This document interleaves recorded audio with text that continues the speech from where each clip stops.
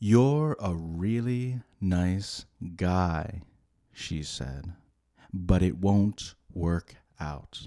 I don't want to become just another nameless girl in one of your stupid love poems."